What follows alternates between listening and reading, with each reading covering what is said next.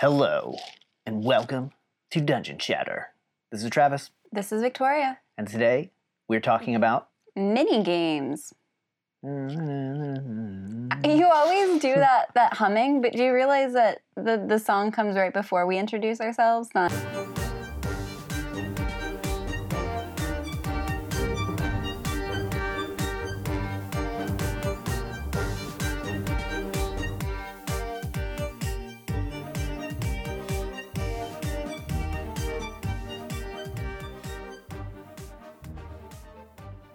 Hello. You have tuned in to the Dungeon Chatter podcast.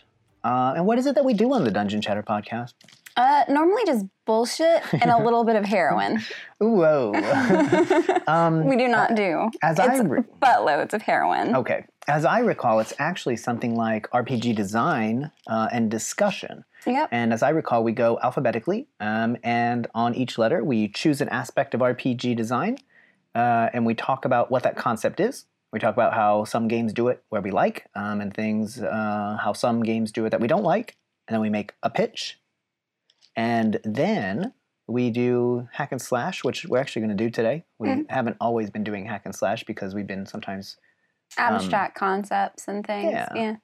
And then maybe we respond to the hack and slash, and then we go from there. And we play tests, and we do all kinds of fun things. Cool? Yeah. And so today we are talking about... mini games. Yeah. And so let's start off with just a definition of what a minigame is. And I think that maybe being clear on what a minigame is in the beginning will pay a lot of dividends later. So let's just say that it is part of another game using different rules and resolution. And a common aspect, I think, of minigames, but perhaps not a necessary aspect, is that you can spend an indefinite amount of time doing that thing. So if you have like an hour between sessions, you could perhaps spend time working on the minigame. Or if you have a week, you could spend a week working on it. Now, the reason I say this is not a necessary aspect will become clear when we talk about some of the examples that we have. Okay. Go ahead. I'm a tiny bit lost. You could spend a week working on the minigame? Doing the minigame in between sessions or something like that. You're not saying like a week straight, like you are doing nothing but playing a minigame. Well, no, but Okay. you could spend 50 hours working on how, not you as a character, I mean, like you as a player could sit down over like a long weekend and maybe like design a layer. Oh, okay. And that's potentially minigaming. Or you could level up and kind of think through how you want to spend your points and do it a bunch of different ways and figure out how you want to level up. Okay. The only reason I say that's not a necessary aspect is because sometimes it happens in the flow of the game. And then unless the game has like for some video games, unless it has a turn-based component, then you have to act or else you lose the game. And so sometimes like you can lose in the mini game, and that means that you lose the game, period. But sometimes not. So let's talk through some examples. Yeah, I think the examples are what's going to help. And I will say that when we were discussing what M should be, I was really, I guess, confused about what mini games were, because I've got a very particular thought of what a mini game is. So maybe Do you want to tell us? Do you want to start that off, or do you want to wait? What my particular view is? I mean, I probably think like in video games, mini games are often like different sections of the game that normally don't do much with the actual story. Like so in Sonic the Hedgehog or Sonic Adventure, there were kart racing sections that were just mini games, and they had nothing to do with the game. Like they didn't even like involve any sort of continuity with where you were in the game, anything like that. And that tends to be what I think of with a mini game. And I would consider, so I think one of the examples that you mentioned you would want to bring up is in Fallout 3 and 4, the lock picking is a mini game, even though it does require, like it affects what you do then with the other part of the game, with the normal part of the game. But it feels separate. Like it's a really different user interface. Oh, yeah. Yeah. So. Yeah, so using different rules and resolution. Yeah. Right. Okay, so I don't know Sonic so well. But do you remember in the game Evil Within? The Evil Within? Evil Inside, whatever that game is called? I didn't play that one very far. But... Right, but there was there was what I would consider a mini game where, aside from the missions, you could go into this room and then you could do these target practice games. But doing those target practice games would give you rewards, like you might get like the green juice that you need to level up, or man, it's been a while since I played, but you could get other things too, maybe other rewards like equipment-y rewards. Would that be a mini game? Yeah. Okay. Yeah, so this is my thought, right? So it can have an impact on the game. So it may not affect where you are in terms of the story, but it gives you equipment to go back into the game. But the reason I'm calling it a mini game is because it's a game within the game that has separate rules and a different resolution system. So I'll give an example. So I think, I think like 3rd edition on has pretty rigorous rules about crafting items. Okay. And so on one hand, you could play all of Dungeons and Dragons without ever crafting an item, right? Or you could sit down and spend the time to figure out the resources you would need to craft it, how much time, how much money, how much whatever. I mean, it could even spawn in-game things like, oh man, we need to go find like a rock hair or something like that, rock feather, sorry. Or a dragon's spine. We need to go find something like that. So it can have an impact on the game. But the idea is, in the end, it has its own rules, like gather this and this and this and this, and then resolve. And I don't know what the resolution is. I don't know how that works anymore. But yeah, it's the kind of thing that you could do kind of on your own time, blah, blah, blah, right? And never have to do. And maybe that's part of what the mini game is. Maybe. Yeah. So crafting. Or you could just play and find, use all the weapons you find and all the armor you find and all the spells you find and all that stuff. So I was thinking that crafting, the more rigorous rules you have for exotic equipment, materials and things like that, it becomes a mini game. Right? So and on that time component, you wouldn't have to, but you could spend, I think, like you could spend a week designing like the perfect weapon. And I mean, you as a player could spend a week thinking about. So that's what I had in mind for crafting. Yeah. Okay. I also had a thought that hacking in some RPGs enters into a mini game. And so in Shadowrun was the first RPG, and this is a video game RPG that I can remember that did this. And so you could run around and shoot people and do whatever, use skills maybe, but you could alternately, you have to have a data jack like in your head, and then you could jack into cyberspace. Okay. And then you would go around networks and you controlled like these, you would click, I want to go to this node or that node or that node. And then when you got to them, sometimes you would have to use skills in order to get past them. And there was like a secondary combat system and everything that was developed there. And so in this secondary system, it was like typically it was like an overhead view of all the stuff you were doing, moving around and all that stuff. But in cyberspace, it was this interesting view from behind a kind of cyber persona. And it was like a vaguely like a masculine figure. And he would throw out these different attacks and had these different skills that he could use to defeat. And so like really different sets of rules and resolution system. So that's what I had in mind. And then I don't know if you've seen how Ex Machina, Deus Ex does this stuff. So I don't know if these were made by the same people, but this is a massive ripoff of Shadowrun. So when you go to nodes, you have to like spin them around so you can you create a kind of complete puzzle system. Yeah. And that's not how the game goes, right? So otherwise, that's not what you're doing. So you actually have to go into a terminal and you do that, and you have a time limit because if you take too long, you can be traced, just like you could be in Shadowrun. Shadowrun had this little flamey ball, or sometimes it was just it was called a trace, I think. And the trace would go like this, and it would move to the screen's edge. And when it hit the edge, you were kicked out of the system. But if it were a trace and burn, if it got to it would be a flaming ball. And when it got to the edge of the screen, it would melt one of your programs. And they would sometimes be like super expensive to go out and buy again. So I think that's another example of the mini game.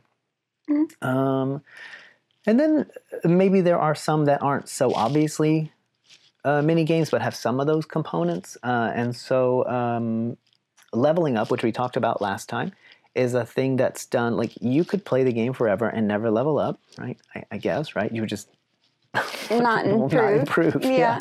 I don't know why, but yeah. Well, so there used to be campaigns for 0 level characters, where like nobodies would go out and try to save the day, or at least adventures. But I'm sure some people have run some campaigns. So if you ran a campaign for 0 level characters, hit us up and tell us about it. Yeah, I think it'd be cool. That'd be really cool. So leveling up could be like a mini game because it's so rather than you're rolling your d20 or your percentile dice for leveling up, you're distributing points or you're doing whatever you're selecting, or so you could think of it as a mini game, or you might just think of it as an equally important piece of the game. There's the playing of it, and then there's the improving your character or something like that. Good. Did you want to? So we talked a little bit about this in some footage that probably isn't being used, but so did you want to talk about Sims a little bit? And you can include it maybe in this group where it's not clear that one's more important than the other. Yeah. So in Sims, there are 2 major components, which is one is you follow the life of a Sim. And since the game is called The Sims, you might argue that that's what the game was more intended to do. There's also building. And I think it's impossible to get achievements without building, at least at some point. So it's definitely something that the game intends you to do. But there are also people out there who don't play The Sims, like don't follow the lives of their Sims nearly as much as they will build. And me and my mom are both more in that category. Yeah. Mom, maybe not. Mom actually like gets achievements with people and stuff. Right. Yeah. And I'm one who, when I see how much time you 2 spend on building, I'm like, wow, I just want to play. You want to play? I just want to play. No, I just want to play the game rather than do all that. But yeah. Yeah. So to me, I think the game is equally a building simulator as well as like a simulation of life. It's not quite clear which is more important, or it's not quite clear where the draw-off for a minigame would be, because it does have different rule sets. It does have different resolution, I guess. I don't know that there would be really a resolution to building besides you build something that your sim can't use. Right. But if you're only playing to build, maybe that doesn't matter.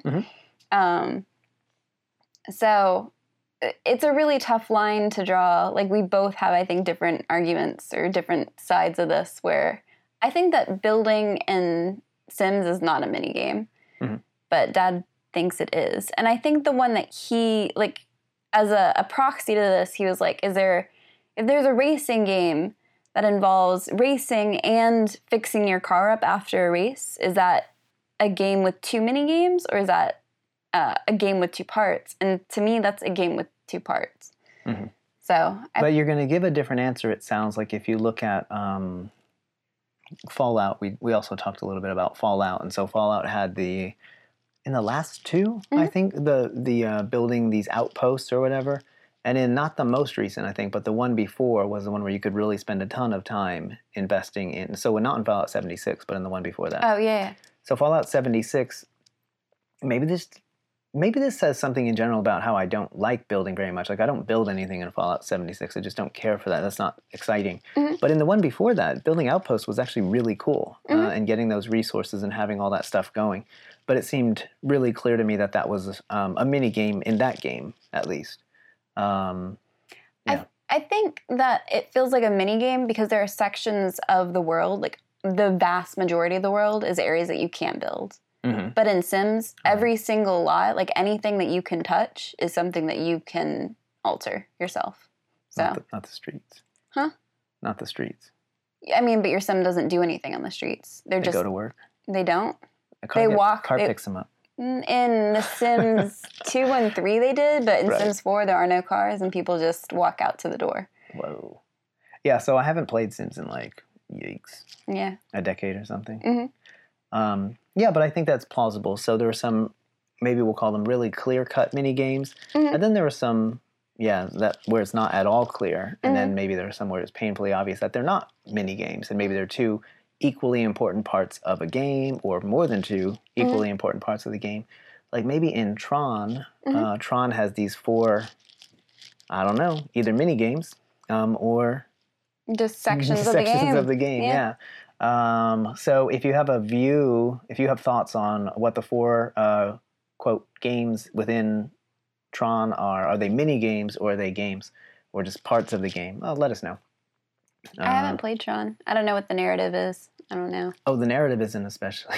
Yeah. Okay. I don't think anyone who played Tron knew the narrative until we saw that movie, and that was pretty boss.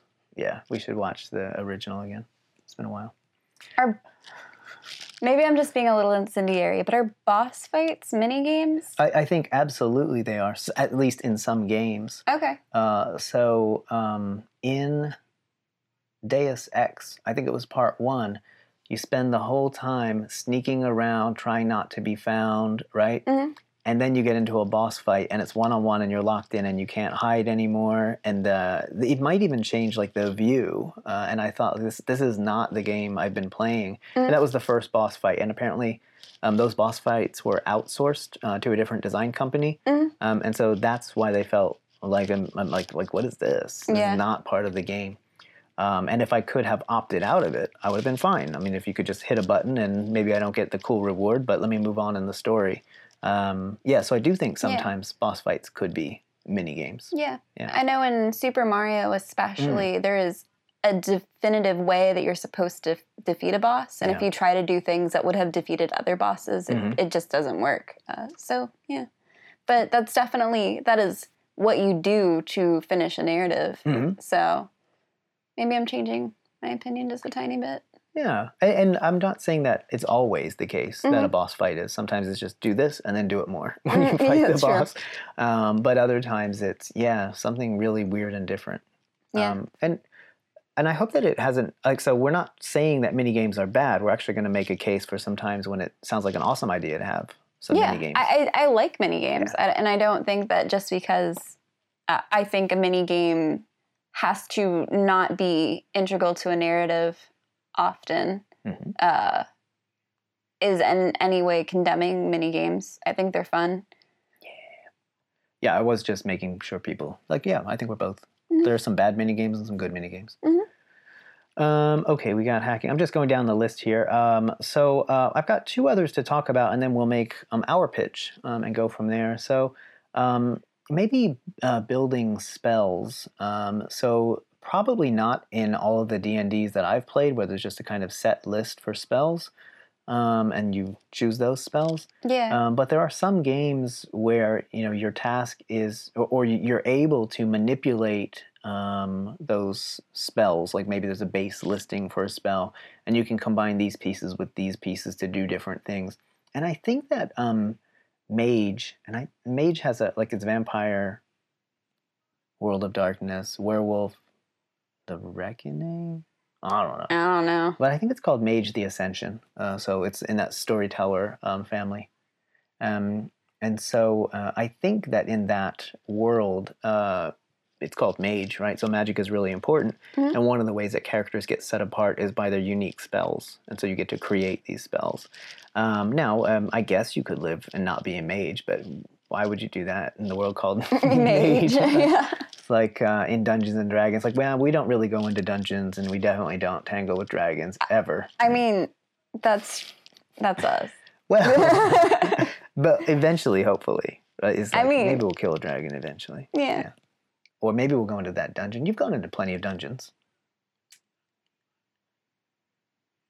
I can think of one. You're beneath a town right now in the you thought you were killing dragons, and you're beneath a town right now in dungeon-y type things. I actually didn't do the dungeon-y thing, but I forget that the party did that. Okay, but the last I played, we were in a forest being attacked by a giant something. Yeah. Okay, so that's that. And then one more that is a maybe not so obvious mini game, but it has to do with building these things up. So in D&D, when you reach 10th level, maybe 9th level, I can't remember, as a warrior, you can do this thing where you attract followers. Mhm. And so your character actually has to like leave adventuring for a bit, Mhm. build a castle or a keep, and then you roll percentile dice, I think, and followers just start showing up. So your reputation has become so great. And so the rule piece that is applied is like roll these dice and that will tell you what shows up. But in order to unlock that, you have to get a stronghold, right? And so you could either get one or you can build it. And I think they called it building a stronghold. So then you would have to go out and design and all this stuff. Now, the weird thing about calling this a mini game is that the player's handbook, for instance, did not give you any guidance on how to do that. So how to build a stronghold. Just build a stronghold. Okay. And so it wasn't clear what that was supposed to be or look like or anything like that. That's interesting. Yeah.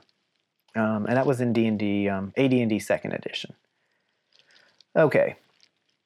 Now, why on earth would you include a mini game? And I think our favorite answer to this question is always because it's fun. Yeah. So if it's fun, then, what's fun for a lot of people might not be fun for everyone. And so this is one of the reasons why we think about mini games as being, in some important sense, optional. Mm-hmm. There should be an alternate way to accomplish this task. Like you were talking about lockpicks. Mm-hmm. Lockpicking. In Fallout, Mm-hmm. I don't know if it's going to be.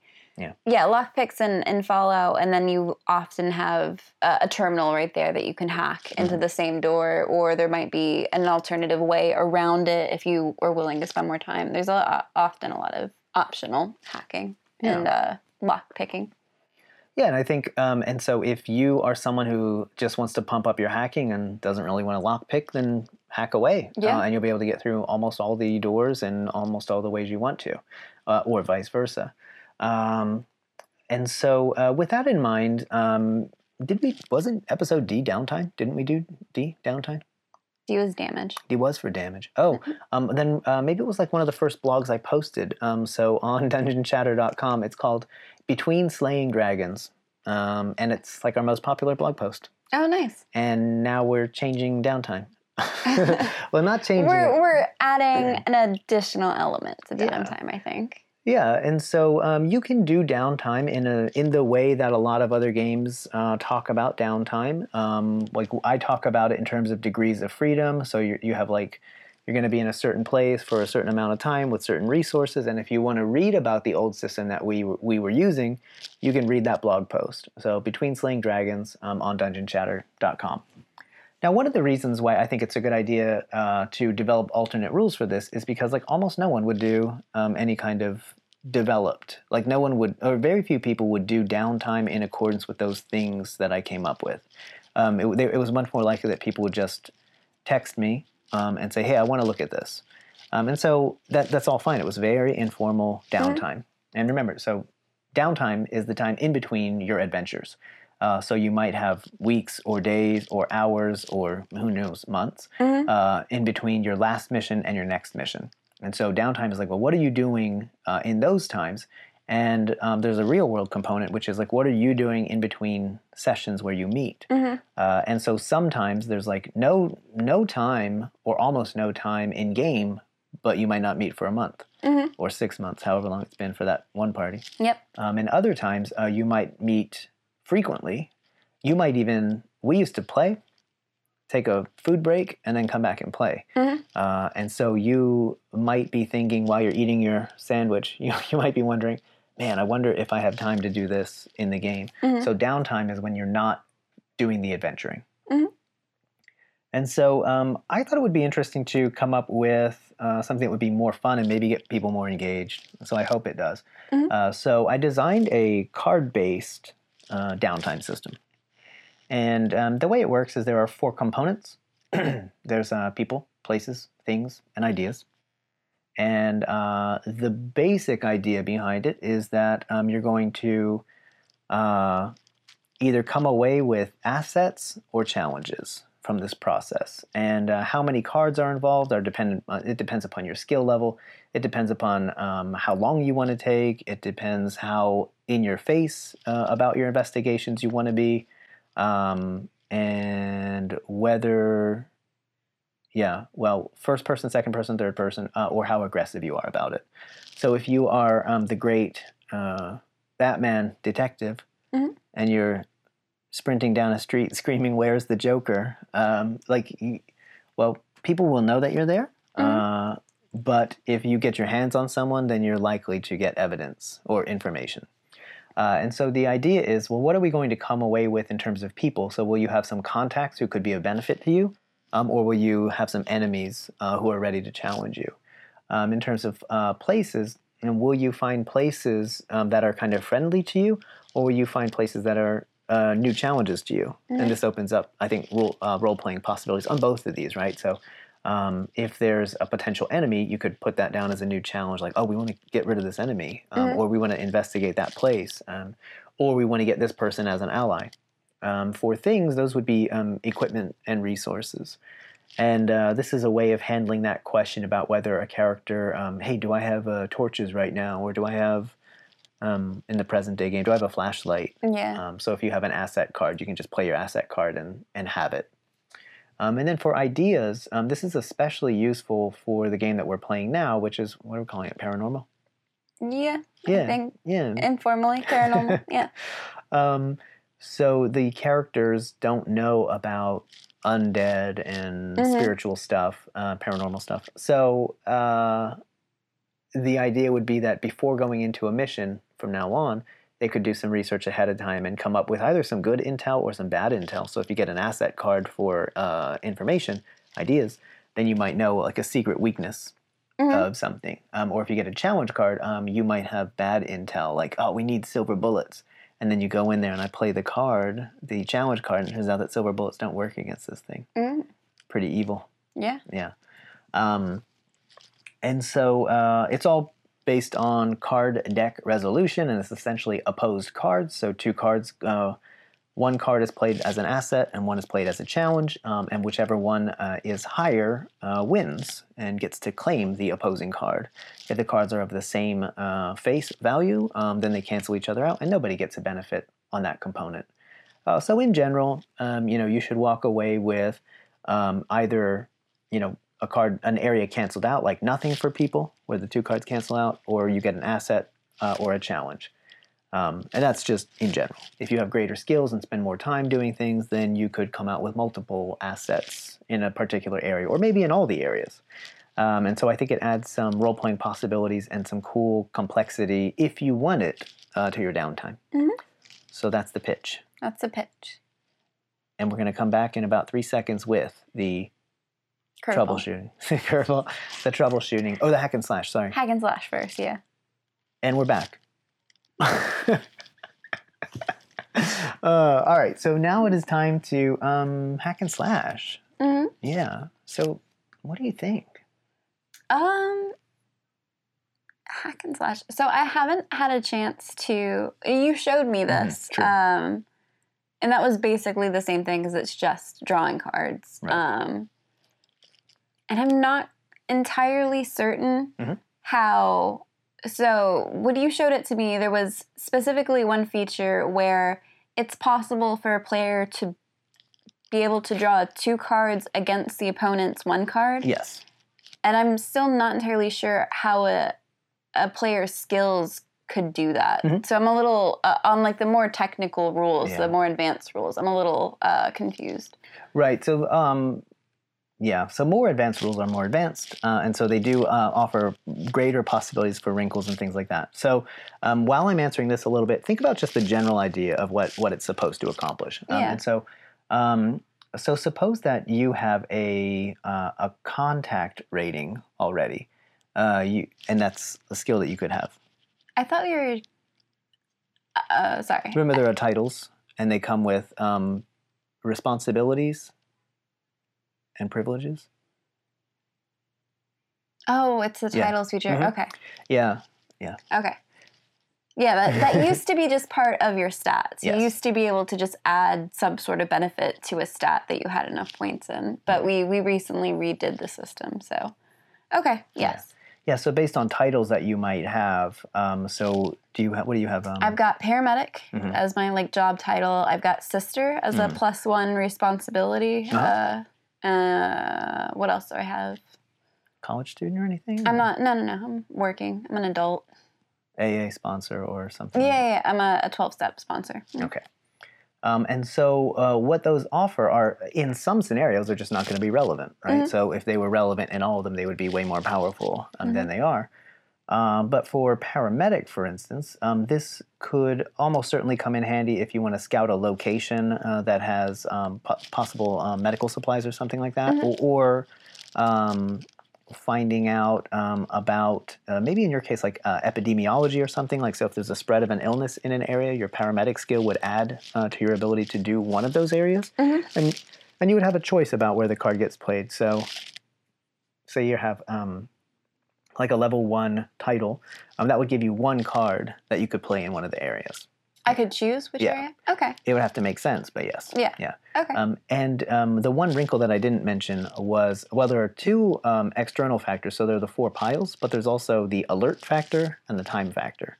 And so time is how long it takes you to do this. And so one of the requirements is that you have to have enough time to do your reconnaissance in order to play the mini game. And so sometimes you might have to just do it super rushed and come away with like no or bad intel. That's a possibility. And the alert factor is another one that I'm tinkering with right now. So again, if you are, you're Batman and you're running around screaming, "Where's the Joker?" then you might find the Joker, but you might find the Joker because the Joker finds you, and everybody knows that you're there, right? Yeah. And this could be bad for you. It could mean that the bad people leave, or it could mean that they get ready for you, depending. Yeah. And so in some cases, playing a skill card could be used to decrease the alertness. So I'm going to do this through back channels using this card. Okay. Yeah. Yeah. So that's the general idea with more advanced stuff. I'll post these rules for the advanced options after we test them a little bit. But so the general idea is you could either do the typical kind of downtime where maybe you're texting, or you have a message board, or you have whatever, you just talk to the person. Or you could play this game with a deck of cards. Yeah. Any thoughts? Hack and slash. Yes, I'm slashing and I'm hacking. Okay. One of the things I keep thinking about is with the downtime that we've had so far, if there have been any negative reactions to things that I've asked about with downtime, I either didn't know about them, which is cool, or they haven't come up. Right. So with this, the card game, when you lose a card game, unless you're playing solitaire on your own and you just tell people what cards they have, or not even, like, okay, that's what you want to do, and then you just play some solitaire, and you're like, all right, cool, we'll figure that out when we get to it. Yeah. Yeah, and okay, so 2 options. I do like this idea that the players don't know quite all the things. And so one possibility is that I tell the players all of the cards that they have. So like, there are 2 cards for people that you have, 2 asset cards. And I'll just call them all asset cards. And then and those might actually be challenge cards. And so if you say, I'm going to use my asset card to go find someone to help us. And I'm like, yeah, good. And it actually ends up being a challenge. And so you try to find someone and they betray you or something like that, which that could be really cool. I see it being very hard for a player to be like, I'm going to use my challenge card. Like to willingly know. I would get to. So the GM would play the challenge cards. Okay. Yeah. So those are the 2 possibilities. Even if we know about them, you have the ability to. But if we don't know about them, the player can say, I want to use. They would. So in that case, scenario 1 is where you get the asset cards, and I would get, as the GM, I would get the challenge cards. And then you say, I'm going to go look for something, and I'm going to use this asset card, right? And then maybe you say, I'm going to go look for equipment, and I play the challenge card, and you're like, I'm not going to find the equipment. So that's one way to do it, where I would get my deck and you would get your deck, or I would get my cards and you would get yours. The other, which I think is actually really cool, is where I just give you all the cards and I have it jotted down which ones are assets and which ones are challenge. You would never have like you wouldn't have like an asset person and a challenge person. You would just have all the same. Mm-hmm. And this could lead to a couple cool things. So I'll say this really quickly. So you say, oh, we'll do one of our idea cards, and it ends up being bad intel because it's a challenge. Mm-hmm. And suppose you had like 3 cards under person, for instance, and you're like, oh, this could be really good. And you play your first one and it's terrible. And now you think, uh-oh, like this means that the town in general is against us. There are key figures against us, and now we have to be more, we can't really rely on people here. That could be really cool. Yeah, that would be really cool. The only thing then I see is how would people, if they want to be part of the game, part of the actual mini game, how would you get to the point where they don't know which cards they get? Like, how would they not know that they have a challenge? Either could you maybe not explain the rules to them and then... No, I would explain them the rules, but I would do the cards without them, right? So they would tell me where they want to put their, like what they would, they adopt what are called time, place, and manner. So a timepiece, are you doing it fast, standard time, or slow? The place, like are you doing it on the ground, first person, or second person, or third person? And then are you being like undercover, standard, or remote? And so based on those, not remote, strong arm, right? And so that's, where's the Joker? So based on those things, those are the modifiers to your piles if we're doing the advanced rules. And so all you would know is what you chose for time, place, and manner, and if you have any skills, okay? And then I'll say, okay, here are the cards that are generated, and I'll say like 2 player, right? 2 person, sorry. 1 place, 3 things, and no ideas. And now you know that you have 2, 1, and 3, but you don't know whether they're asset or challenge. Does that make sense? Yeah. Yeah. And so then when we play, you're just, let's try the 1. And you're like, oh no, it's a bad place. Or it's a good place, it's a favorable place. Yeah. Interesting. Yeah. Yeah, that could be fun. That could be really fun. I think...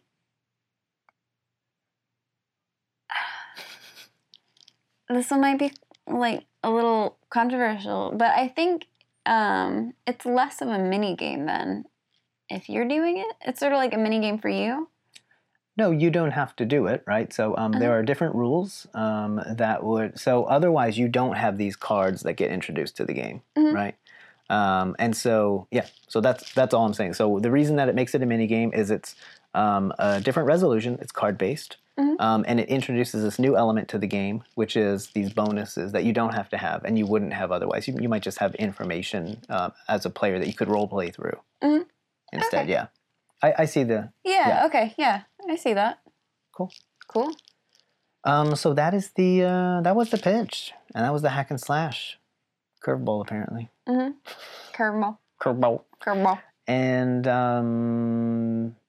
any final things? Should we give a quick update on our paranormal game that we just played? What kind of update? I want to see what you're going with this. Well, so we made we've been experimenting with the rules and with a kind of new system. And today we finally got to. I blogged about this, right? So I blogged about what the party was doing in the first session, and I talked about how the challenges of in a kind of modern day game with supernatural where the characters have never encountered supernatural before, how on earth do you get the characters to buy into this kind of game? And as I'd imagined, it went a little slow. So for the first session and a half probably, only 1 character had important information and so was in the game, and then the other 2 were kind of like, well, what are we doing now, right? So would I really be involved in this? But I think now that maybe 2.5 of the characters are involved. Yeah. So... and by 2.5, do you mean Mom's character and then Austin, because he's probably 1.5 worth into that? I think you're half into it now. Yeah, I'm pretty half into it. But yeah, so Austin's character, he saw the first supernatural thing, and he was terrified and shook, as the kids say. He got shook. And so he's in a kind of state of shock right now, and the party has run away bravely to reconvene for a second time. Smartly. Yeah. realistically. And I just want to say that this modern game leads to some hilarious and ridiculous God. scenarios. It really does. So Austin's character's name is Brian, and he was at one point pointing a hunting rifle out a window and then running around a public park with a hunting rifle, using the scope to look at people. Mm-hmm.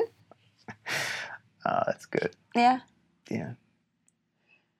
I think it's probably the weirdest thing that's happened so far. Yeah. I mean, besides, sometimes he'll just be like, all right, I'm going to go grab this. But he won't make any effort to be like, but I'll be stealthy about it. Or like, it's in a bag. He'll just be like, I grab a rifle. And we're like on like a suburban street. And I'm like, listen, yeah, by you're the way, going to get us killed. yeah, so when Victoria says, I'm going to grab this, in Austin's case, it's always a weapon. Yeah, that's true. It's always a weapon. It's always a ridiculous weapon, like not something that people normally have. Except for airsoft, but I think that is probably the weirdest thing that he carries around with him. Agree. So we'll be back. That actually used the damage system that we talked about in D, and it inflicted, I think in damage we talked about psychic wounds, and it inflicted a psychic wound. Oh, and did it? Yeah. I didn't know about that. That's cool. And this is, I think, only the second time there's been a psychic wound inflicted. So when you encountered the Wheat Mother, someone was dealt a psychic wound. And I think it was that guy, I don't even know his name, Michael maybe, who was sitting in. One of the friends of somebody who came. Yeah. Yeah. He was dealt a psychic wound in the process of that. So. Yeah. Yeah. Well, good times. That's cool. Yeah. All right. So what we did today was we talked about mini games. We had some struggles kind of initially, just understanding, being on exactly the same page about that. And I think agreeing on the definition. Yeah.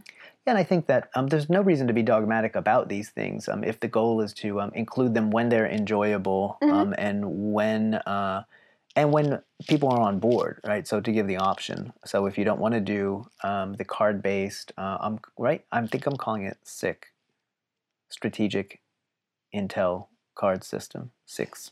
Yeah.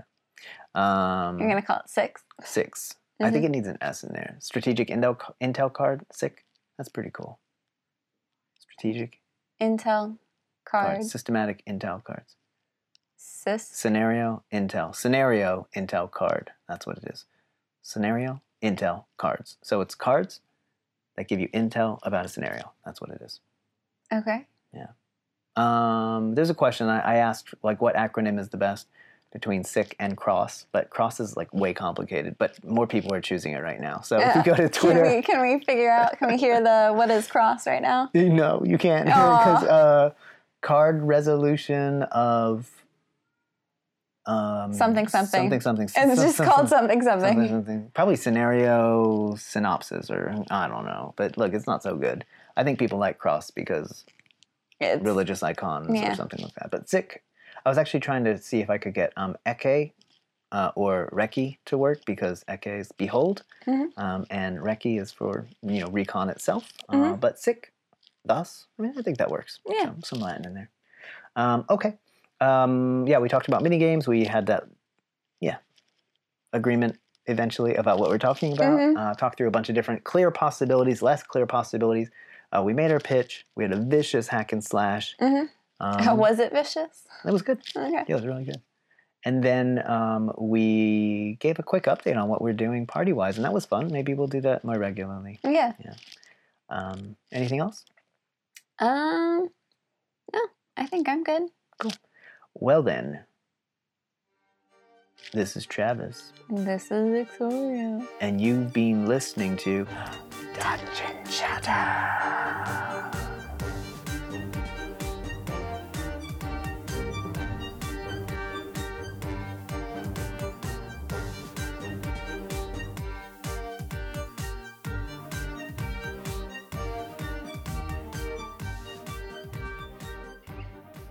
Hey there, thanks for listening to episode 13.